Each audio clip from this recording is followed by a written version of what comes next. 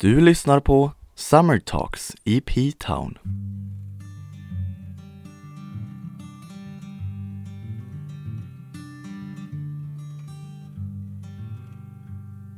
It is time once again for us to pretend that our love is a love that will last.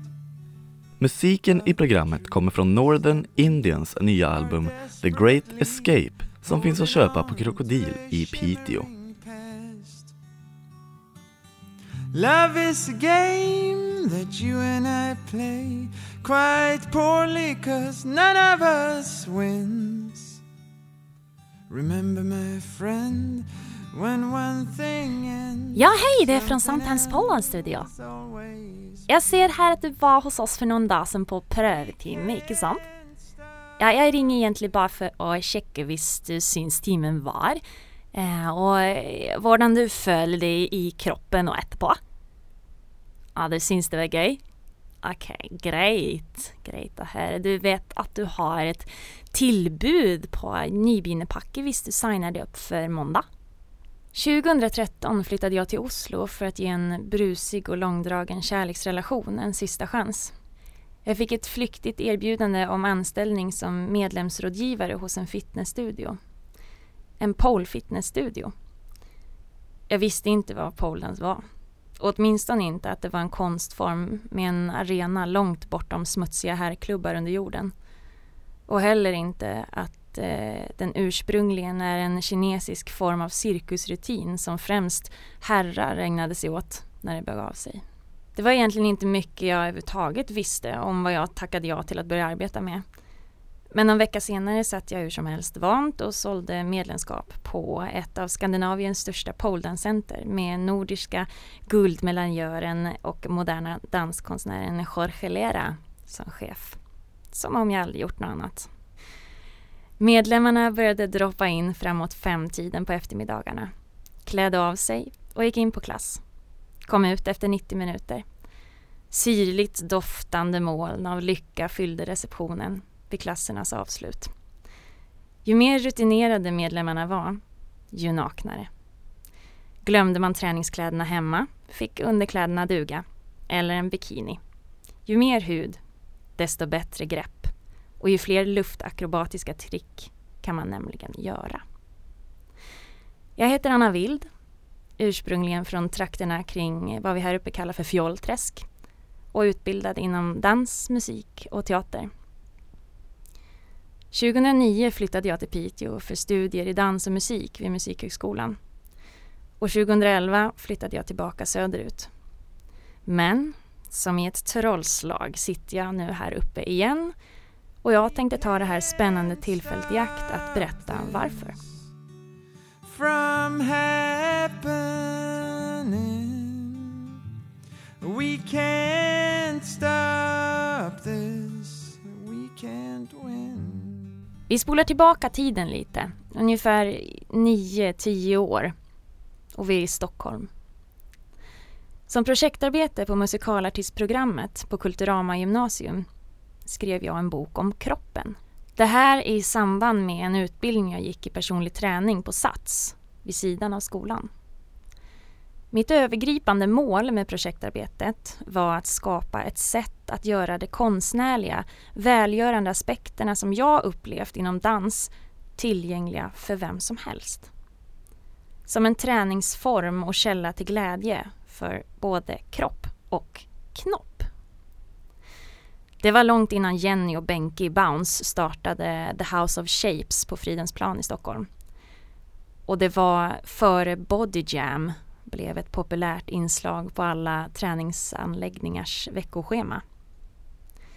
Projektarbetet döpte den oändligt romantiska poeten Anna Wild till något så mysgosigt som själens spegel. Och så här 10 år senare skönjer jag ett visst mönster och ett samband i alla val som gjort mig till den vagabond som jag för ett tag sedan fick höra att jag tydligen blivit. Den envisa tron på att allt hänger ihop, längtan efter glädjen och lusten att förmedla min bild av allt det vackra jag ser och känner Denna innerligt kreativa kraft som bara aldrig verkar sina bakom mitt bröstben. Åren jag studerat dans och artisteri har varit präglade av en viss typ av etikett. En vett- och etikett. Okej hörni, nu ska vi ta det här med scenkläder. Svart eller vitt är det som gäller. Inte för tight, inte för genomskinligt, okej? Gärna barfota, men visa inte magen. Vi kan kalla etiketten för inte visa magen-etiketten. Att visa magen var ingen bra sak att göra. Det fick vi allt lära oss. Nej, påklätt och instoppat skulle det vara. Allt annat var både skrytigt och osmakligt. Klart som fan vi göts upp av våra egna kroppskomplex, sitter jag och muttrar för mig själv idag. Nu när jag vuxit upp och blivit sådär mumsigt spontan och frisläppt. En sån man inte direkt själv vill vara om någon frågar, men som man i smyg ändå tycker är ganska inspirerande. Åtminstone de stunder det finns möjlighet att se igenom diverse mörkläggningsgardiner av inskränkt bitterhet eller rent utav avund. När jag var 20 och utbildade mig till aerobikinstruktör avslutades kursen med att alla nykläckta instruktörer fick jogga stillaståendes framför spegeln i 30 minuter. Vi står på en lång rad. Dundrande disco ur trimmade högtalare. Total eufori. Svetten droppar svidandes ner i ögonen. Plagg efter plagg flyger åt alla möjliga håll. Alla visar magen. Det var första gången jag lade märke till något fullkomligt ologiskt. Andra gången jag blev slagen av det fullkomligt ologiska i inte visa magen-principen var just under mina första dagar på nya jobbet som medlemsrådgivare på Sometimes Pole Dance Studio i Oslo. Från min kontorstol i receptionen matades jag dagligen med bilder och möten med alla möjliga typer av kroppar. Smått och stort, brett och långt. Stadiga kärlekshandtag, dallriga rumpor, guppiga bröst, gropiga lår, spinkiga ben, oftast enbart iklädda små, ibland näst intill obefintliga träningsshorts. Och sådana där träningsbehår med öppen rygg. Alla visade magen. Mjuka magar, rippade magar, trots spegelväggarna. Trots att vissa såg ut som skyltdocke-ex och vissa inte alls gjorde det. Folk sprang runt i bikini eller kalsonger mitt i den norska snålblåsiga vintern inne hos oss på Sometimes. Klättrade upp och ner för kromade stänger. Lekte. Drev med vad som för vissa känns sexigt och andra inte. Allt blir vad man gör det till. Naket kan vara dramatiskt. Naket kan vara pinsamt. Roligt. Förlösande. Avdramatiserande. Så resoneras det dock inte alltid inom de resterande delarna av danskonsten. Ibland, men inte alltid. Många konstnärer av det mer moderna, abstrakta slaget har enligt min upplevelse ofta en förmåga att dela in saker i fint och fult. Sånt gör mig ledsen. Mötet med mentaliteten på Sometimes Pole Dance Studio gjorde mig glad. Rätt som det var hade jag gått en instruktörskurs och höll i studions möhippe-events på helgerna. Altså line vi ut fra stanga og lokke øynene, jenter. Let's set these sex goddess free in the name of ball! Folk slänger av sig valfritt plagg och bara dör i små champagnebubblande högar av garv. Under möhippor var champagne tillåtet. I måttlig mängd såklart. Trots att vi under veckorna enbart var en sund alkoholfri fitnessstudio. Man måste ju få leva lite. We waited too long so the winds grew strong and revealed all the feelings we hid. But the time that we had. Det jag upptäckte, utöver den förlösande glädjen i att avdramatisera nakenhet och sensuellt uttryck i samband med dans och träning, var också alla de nästan oändligt många nya möjligheter som uppstår i själva dansen som konstform när man som kreatör får en stång som man helt enkelt bara måste förhålla sig till. Jag som i samband med min tidigare danslärarutbildning helt förlorat glädjen och motivationen till dansen tog nu det ena trevande steget efter det andra närmare mig själv igen. Lite samma känsla som när nyvaken 7-åring tassar ner för iskall trätrapp och möts av granen som på något magiskt sätt liksom klätt sig själv under natten. I början av förra sommaren, året är 2014, flyttade jag och min dåvarande kärlek hem till Sverige igen. Ha det Oslo! Vi kämpade vidare med vårt gemensamt sjunkande skepp till relation. Gjorde ett försök att försörja oss som trubadurer på diverse idylliska uteserveringar och syltor, främst i Stockholms skärgård. Det var liksom precis så extremt jävla bitterljuvt som man kan tänka sig att ett mentalt illamående i kombination med berusande attraktion och förvirrad längtan kan vara. Klassiskt och fruktansvärt. Sånt gör ont överallt. Världen slutar fungera. Tankarnas rationella förmåga slås ut. Gråten fungerar som perfekt uppsjungning. Och när spelningen är över rider man gärna några timmar på den inbillade vågen av att jo men visst fixar vi det här. Vi älskar ju varandra. Det här är det enda som krävs för att allt snart ska bli bra igen. Now I'm well aware of my own faults. I try really hard to improve.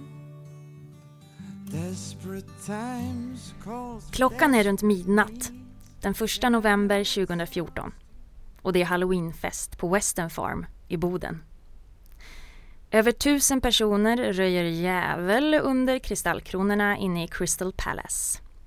Trappornas ledstänger är upplysta av såna där fula gröna LED-belysningsslangar. Och i barerna, det finns 2 inne i Crystal Palace, så hänger blodiga, håriga huvuden och dinglar över personalen som hivar ut mängder av diverse kalasdrycker till helt vidrigt utspökade gäster.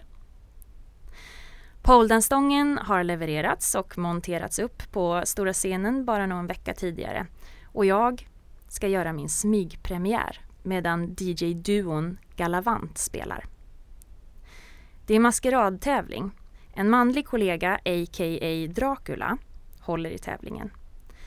Jag och en kvinnlig medspelare ur den kommande julshowsensemblen är anlitade som go-go-dansare med uppgift att dra igång publiken samt som Draculas medhjälpare för kvällen. Vi ser också helt hemska ut. Vita i ansiktet, blodsminkade med sönderrivna trasor på oss.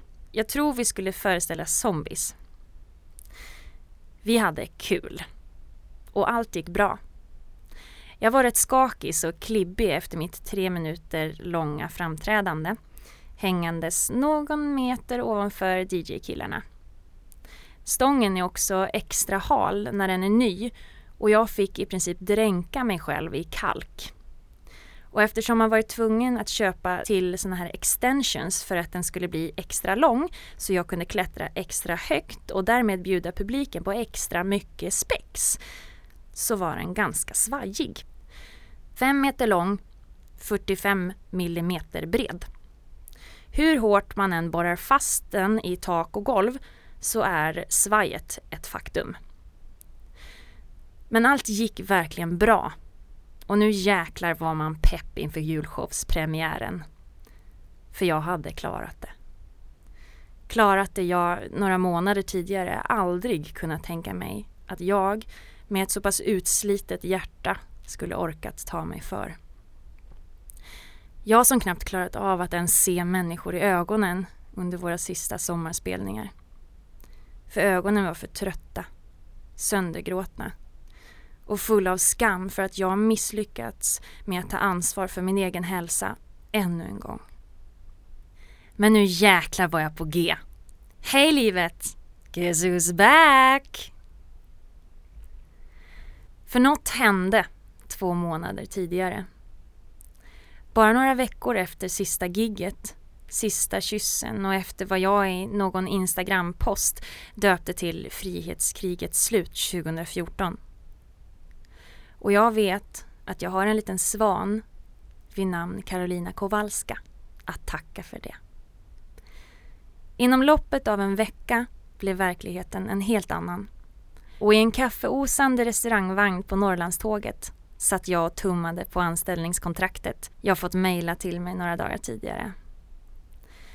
Med århundradens största väska /hus /berg var jag alltså på väg tillbaka till den delen av Sverige som jag trodde jag lämnat bakom mig. Efter att jag 2011 fick artistkontrakt hos To Entertain och avslutade mina studier på Musikhögskolan i Piteå. Jag blev alltså, tack vare bra folk i mitt kontaktnät, anställd som artist vid Western Farm i Boden. We can't stop this from happening. We can't stop this. Min nya chef tog mig på mitt ord.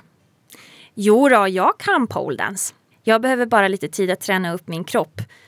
Men det här kommer gå skitbra. Trust me, babe. Typ. På ett sätt kändes det ju helt uppenbart att jag egentligen bara låtsades. Eller helt enkelt bara pratade om någon annan person som egentligen inte fanns. Men vet ni vad? Att fejka det tills man makear det, det är inte bara något man säger. Vi människor har en förmåga att tro alldeles för smått om oss själva. Och när man kommit så pass långt, suttit nere på botten och ugglat i den där jäkla självförminskande buren tillräckligt länge och plötsligt ser en flyktväg. Visserligen en riskabel sådan, men ändå en väg ut. Så tar man den chansen. Den risken. För man har liksom ingenting kvar att förlora. Och det var det jag gjorde. Och visst, jag är närmare 30 än 20 och aldrig stannat på en plats längre än något år eller 2 sedan jag flyttade hemifrån som 17-åring. Men det spelar mig ingen som helst roll. En rostig gammal Volkswagen-buss attraherar mig 1000 gånger mer än villa, Volvo och vovveleken fortfarande. Än så länge. Tiden från det att jag flyttade upp till Piteå igen och fram till smygpremiären på Halloween vid Western Farm blev, vid sidan av mitt vikariat som grundskollärare, en enda komprimerad, fokuserad och köttig träningsperiod. Och det var bland det skönaste jag har varit med om på enormt länge. Jag och stången mitt i köket, varenda kväll. Jag, stången och Sarah Bareilles. We can't win. Sharks, oh sharks, they lurk in the dark, and I swim as fast as I can. Ilska, sorg och rädsla kanaliserades ut i takt med svettpärlorna i pannan. Och i spegelväggen mitt emot fick jag följa en trevlig återuppståndelse. Muskler. Kattkvinnans återkomst. Och det bästa av allt var att ingen kunde ta det här ifrån mig. Jag flög och snurrade, klättrade, grät, sjöng, dansade, läkte. Kvällar och nätter, 7 dagar i veckan.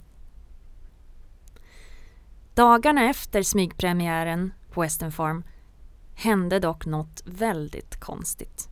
Åtminstone oväntat. Illaluktande rubriker och bilder av mig på stången dök upp på internet. Jobbig stämning på Western Farms Halloweenfest.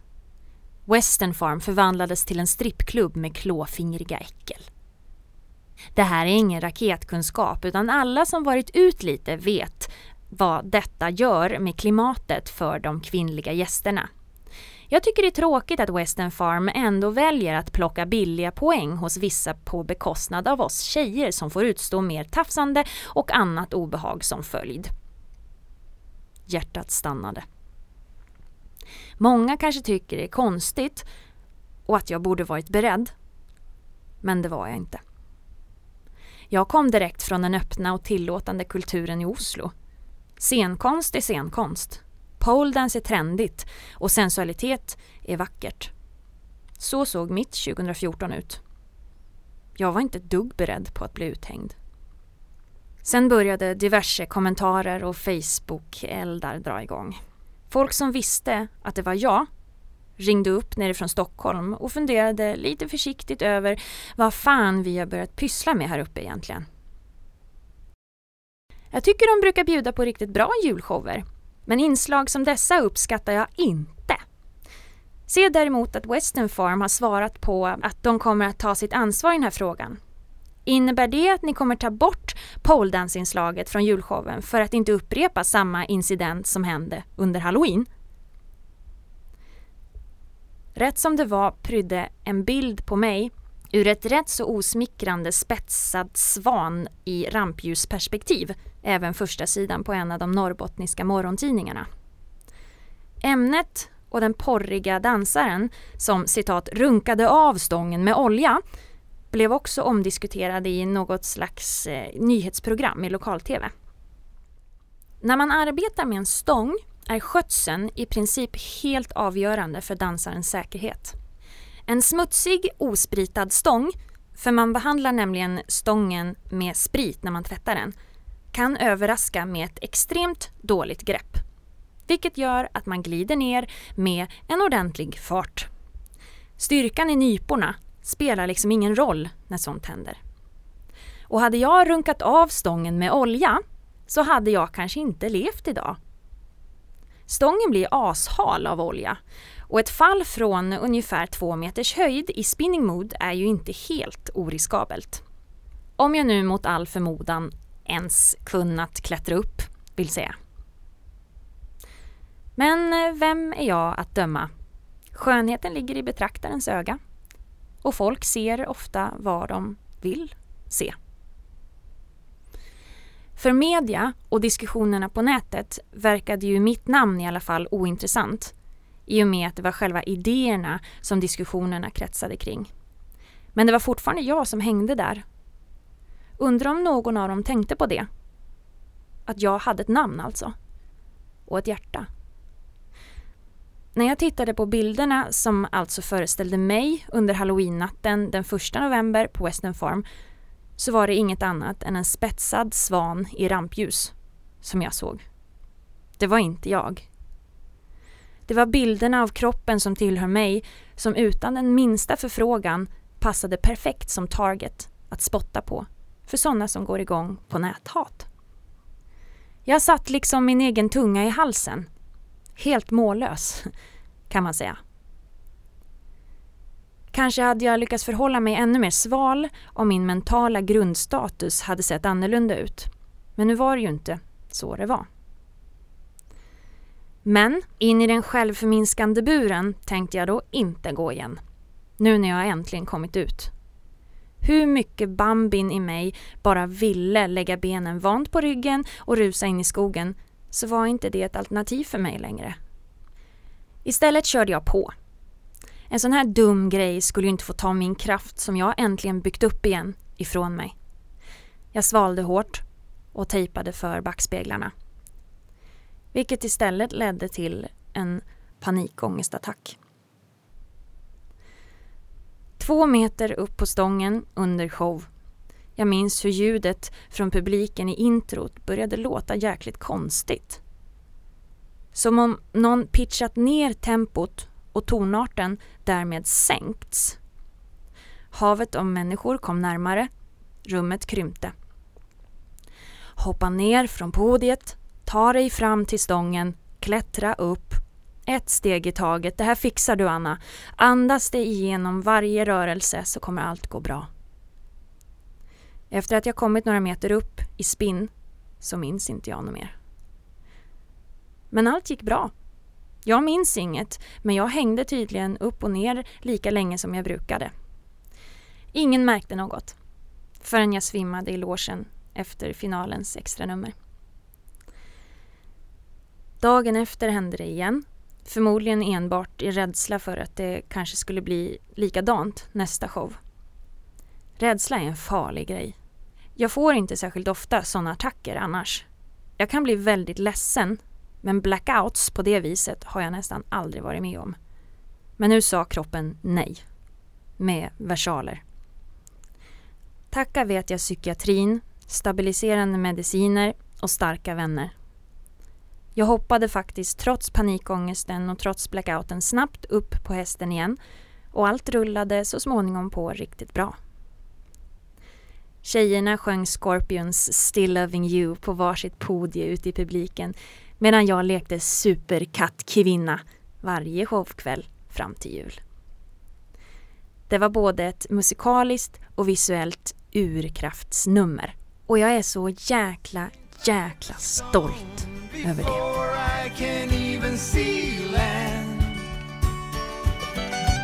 It's a shame, but what can I say? I have done everything I can. Western Farm kvävde mediernas eldar med tysthet. Jag gjorde detsamma. Under vintern, alltså i vintras, undervisade jag i pole uppe i Luleå och hamnade i ett fint reportage i en annan av morgontidningarna. Det är dags att släppa in dansen i finrummet. Bästa rubriken, tjoho! Och tänk att fitnessstudion, stället jag jobbade för alltså, tidigare i november hade blivit uppringda för en kommentar gällande det osmakliga som skett på Western Farm den 1 november. Kan inte berätta lite snabbt hur riktig poledance går till? Fitnessstudion valde att inte säga ett knyst. Inga kommentarer tills vi sett det med egna ögon. Tack min superwoman, poleboss a.k.a. chefen Lavon. Du dissade media genom att komma och titta på mitt framträdande och anställa mig som poledance-instruktör istället. Boom! När folk som redan före ankomst till julshowen stirrat lite för djupt i glaset och på väg till bords vrålar "När kommer poledansaren?" så var det ju till slut mest ganska skrattretande. Nästan aningen roligt.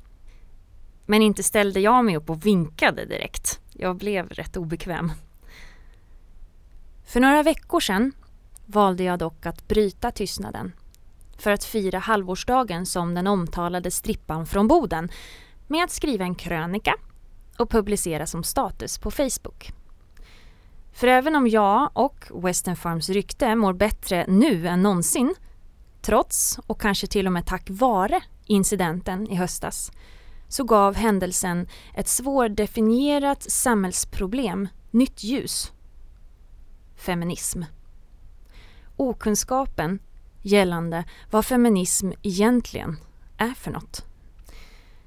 Feminism är ju idag ett känsligt, lättantändligt begrepp. Och att folk i sina hatiska online-kommentarer påstod sig vara kvinnorättskämpar skrämmer mig fortfarande. Dubbelmoral skrämmer mig. Dubbelmoral är förgiftande och okunskap är farligt. Åtminstone när det gäller sånt här. Feminism är till exempel att som kvinna äga sin egen kropp och värdighet.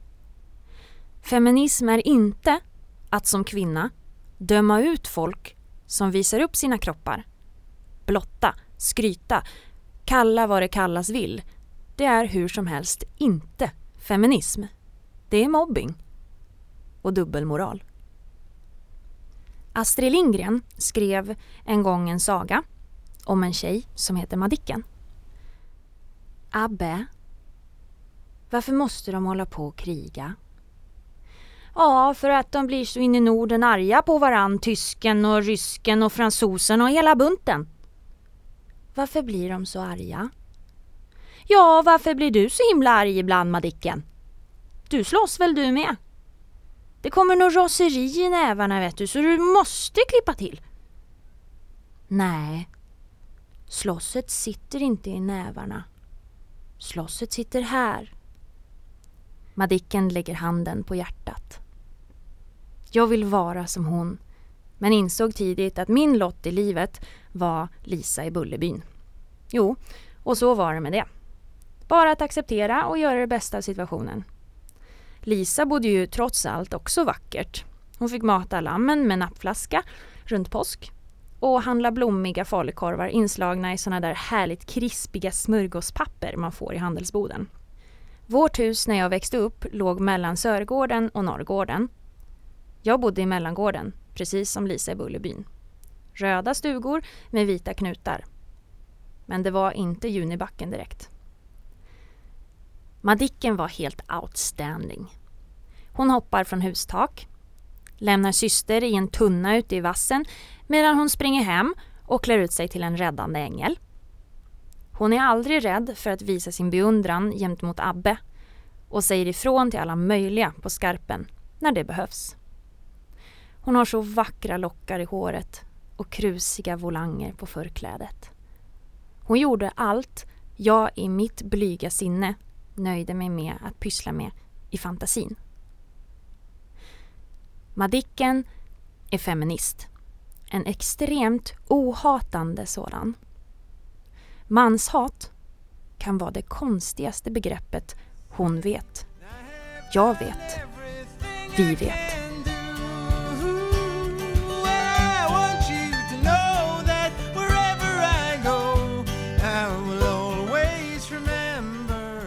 Madicken hatar inte någon, för hon vet att hat föder hat och att kärlek föder kärlek.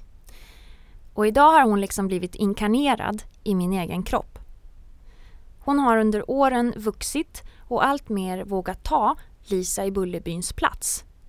Inget ont om Lisa, men nu är det faktiskt Madicken och jag som chillar på heltid, inte bara ibland. Var sak har sin tid. Och jag gör vad jag vill. Precis som Madicken. Jag klär med glädje av mig och jobbar sceniskt, ibland sensuellt, ibland inte. För att jag vill. För att jag njuter av det. Jag blir glad. För att jag arbetar med konst. För att jag har en bottenlös källa bakom bröstbenet. Som är fylld av idéer, toner, bilder och tankar som jag lever för att få kommunicera ut. För allt handlar om kommunikation. Kommunikationer och relationer mellan sina jag, mellan andra människor, djur och natur. Det är kärlek. Det är jämlikhet. Det är feminism. Och en av de absolut mest tillfredsställande känslor jag vet är den som uppstår de stunder då jag, som enskild individ, en fristående liten människoö i havet, lyckats uttrycka mig så pass väl att de människor eller djur som för stunden omger mig ser det jag ser. Vilket låter väldigt abstrakt. Jag vet. Hur kan man ens veta att något sånt sker? Vem vet ens säkert om färgen grön är lika grön för dig som den är för mig? Ingen, antagligen. Jag har, som kanske märkts, funderat mycket över det där. Och jag har under det senaste halvåret studerat filosofi och neuropsykologi på distans. Den mänskliga skapelsen fascinerar mig till döds vissa stunder. Och jag tänker, för vems skull skapar jag egentligen? Och varför? Och hur mycket av ett kreativt konstnärskap beror egentligen bara på ett obalanserat, trasigt bekräftelsebehov? Tankarna har resulterat i en sån där klassisk terapeutisk rutinfråga som jag med tiden börjat ställa mig själv. För vem skull gör jag det här egentligen? Blir svaret jo, för att jag tycker det är njutbart, vare sig någon annan människa är närvarande eller inte, så kör jag vidare. Annars stannar jag, eller byter fil, gör om och gör rätt. Och känslan som uppstår den stunden jag lyckats kommunicera ut mina inre bilder och därigenom få chansen att möta andra människor i något slags gemensamt universum av samförstånd som bara finns just där och då, det är och förblir enbart en bonus. Och om andra människor gör mig till ett offer, en för simpel och glättig konstnär eller ett smutsigt sexobjekt, så säger det faktiskt mer om dem som dömer för stunden än om mig. From happening can't stop this. We can't win. Whoa, we can't stop this. Jag är Madicken. Jag älskar många och mycket och ofta. För det är ett vinnande koncept vi tror på. Hon och jag. Vi mår bra av att leva på det viset. Och rädslan för att förlora sig själv eller andra människor bleknar liksom till slut bort på det sättet. Och kärlek attraherar kärlek. Liksom uttryck för irritation, hat och leda fungerar precis motsatt. Vilket inte betyder att något ska sopas under mattan för det, tvärtom. Men var sak har sin kanal.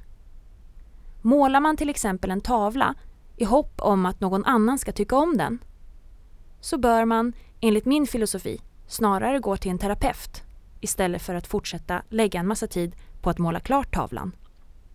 Hänger ni med? Jag är mitt eget bevis på att det hänger ihop på det viset. Mer behöver inte övertygelsen för att bli kvar hos mig. När jag njuter för min egen njutnings skull så känner jag livet. Och jag mår bra. När jag njuter för att andra människor njuter av mig så har jag i 9 fall av 10 gått vilse.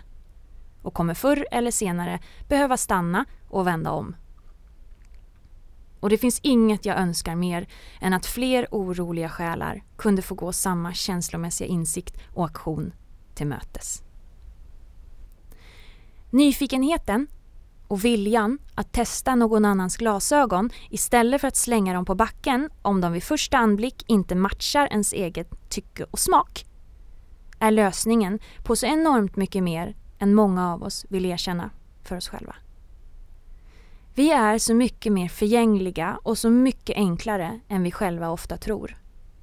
Vi känner något.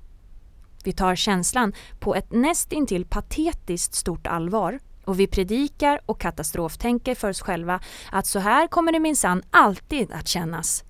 Bäst jag målar fan på väggen stor och svart, för nu är det banne med kört.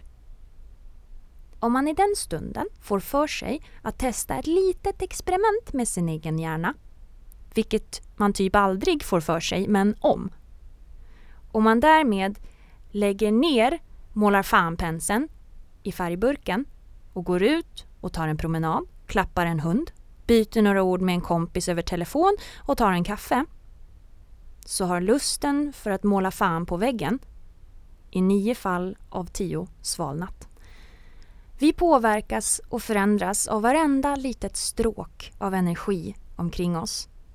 Och alla har vi faktiskt, hur klyschigt det än låter, ett ansvar för vad vi sänder ut och för våra impulser som i princip kan lura oss ända till månen och tillbaks. Att ta ansvar för sig själv, att uppmärksamma sina rädslor och ta hand om dem, det är att ta ansvar för sin omgivning. Och feminism är en ideologi, en filosofi som handlar om en känslomässig kod som mer eller mindre lever inom oss allihop. Och om det gömmer sig en snippa eller snoppa mellan benen spelar liksom ingen som helst roll. Vi är människor.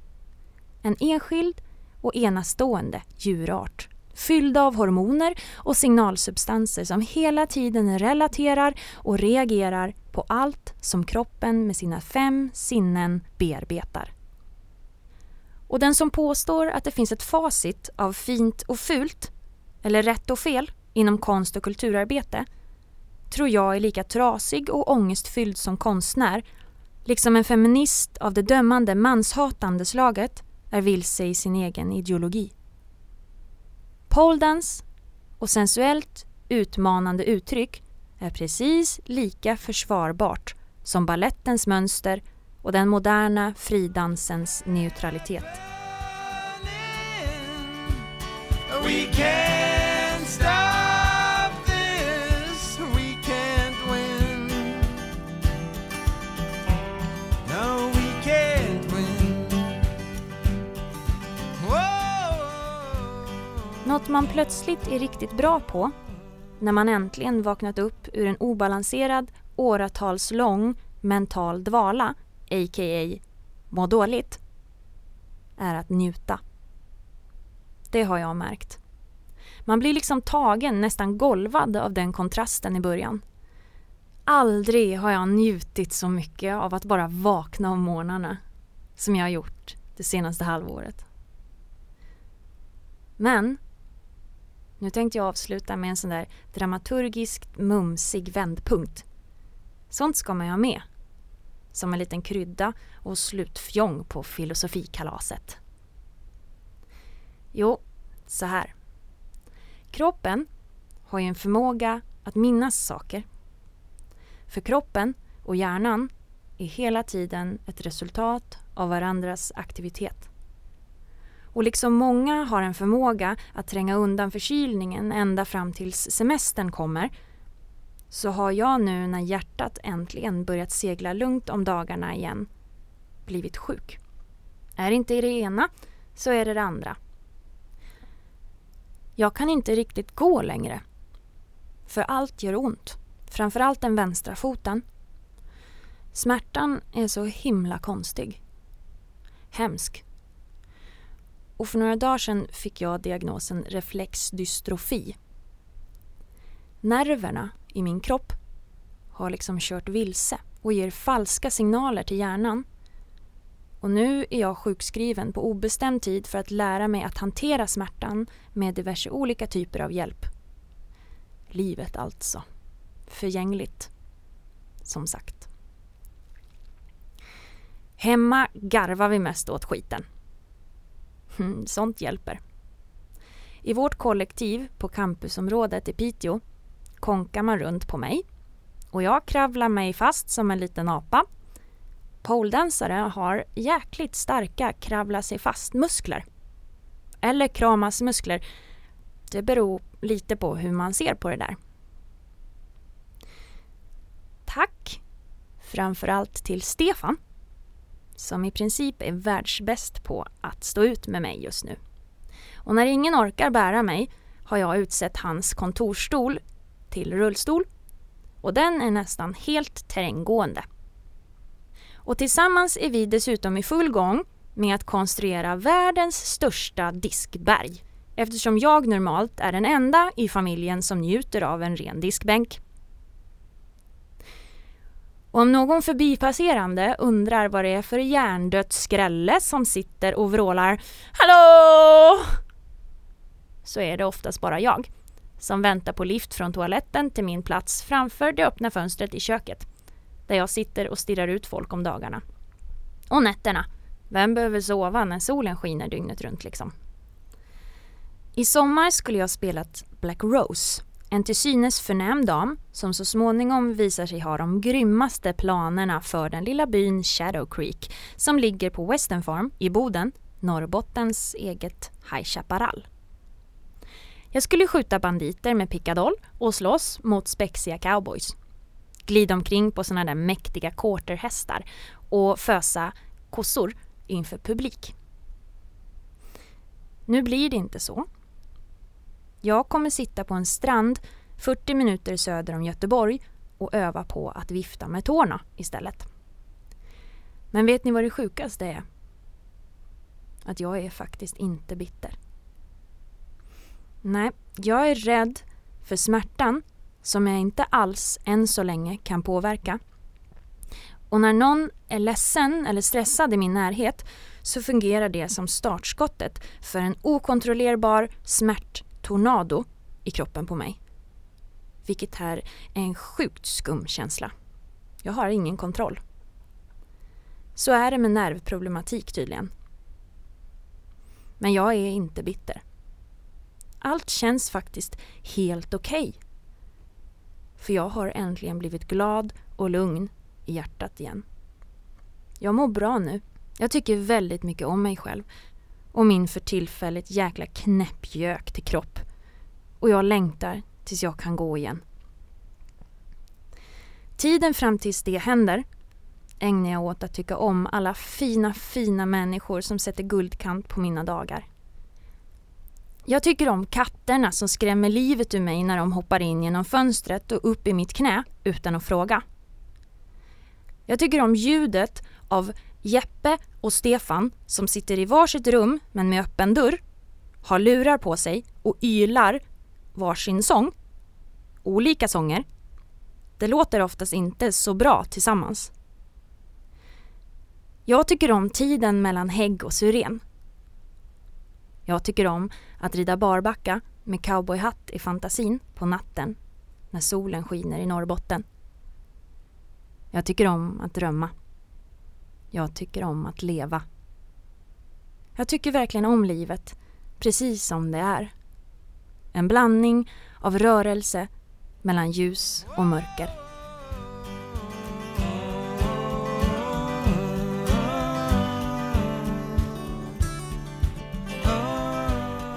Hojta till om ni har vägarna förbi mig på surfstranden i Varberg, vet jag.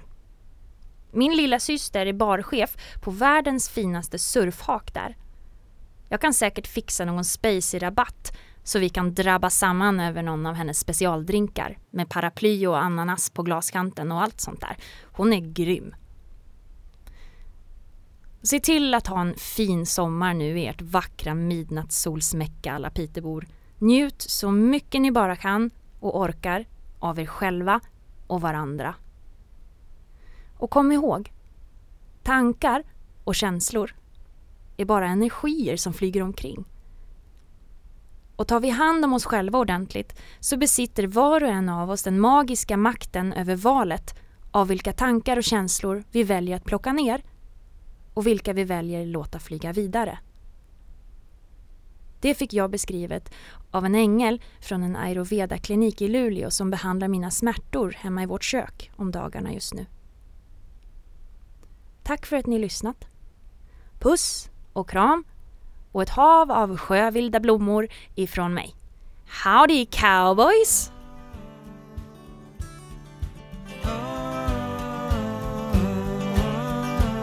Tack för att du har lyssnat på Summer Talks i P-Town. Idé Mikael Sundqvist, producent Johannes Andersson.